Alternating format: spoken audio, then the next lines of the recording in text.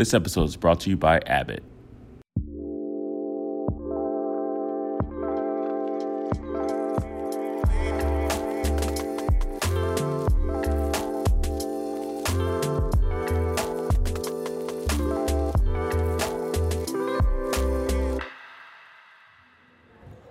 Hi, we're back continuing Day 1 coverage of TCT 2019, and I'm here with Renato Lopez, good friend, colleague. Renato, let's talk about the Augustus trial. Of course, you presented the main results. Now comes time for all those sub-studies.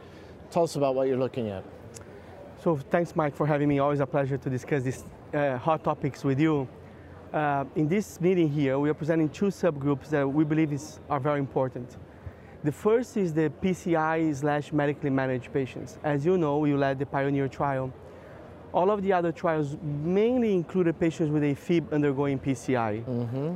And in Augustus, we had the opportunity to have about 25% of patients who presented with an ACS but did not get a PCI. Right. And we know these patients are quite common all over the world, including the US. And they're sicker and have a lot more comorbidities. Absolutely. So we felt that it was important to study this population as well, and we are presenting this subgroup here as a late-breaking clinical trials science session. So what happened in the medically ill? Did they fare as well or derive the same benefits in terms of reduced bleeding? Yeah, so it was very interesting to see that the benefits that we found, that apixaban being safer than warfarin, was pretty much preserved in the medically managed patients, in the ACS treated with PCI, and also in the elective PCI.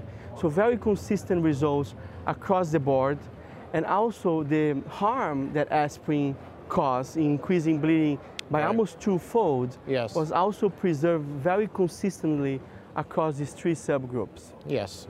Where are we at now, Renato, in terms of practice? I mean, is dual therapy now with NOAC and an antiplatelet mainstream? Is that what most physicians are doing now?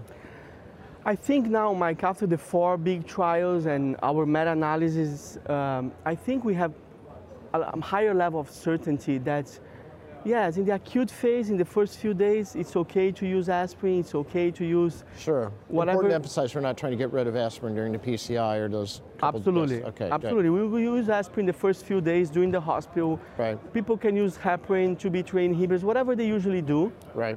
But I think now with a pretty high level of confidence, by the time of discharge, after a few days, I think it's pretty safe and wise for most patients to discharge patients with a NOAC and a P2Y12 inhibitor without aspirin. Great.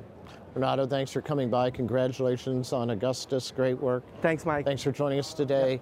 And thanks to you for joining us here live from our first day at TCT 2019.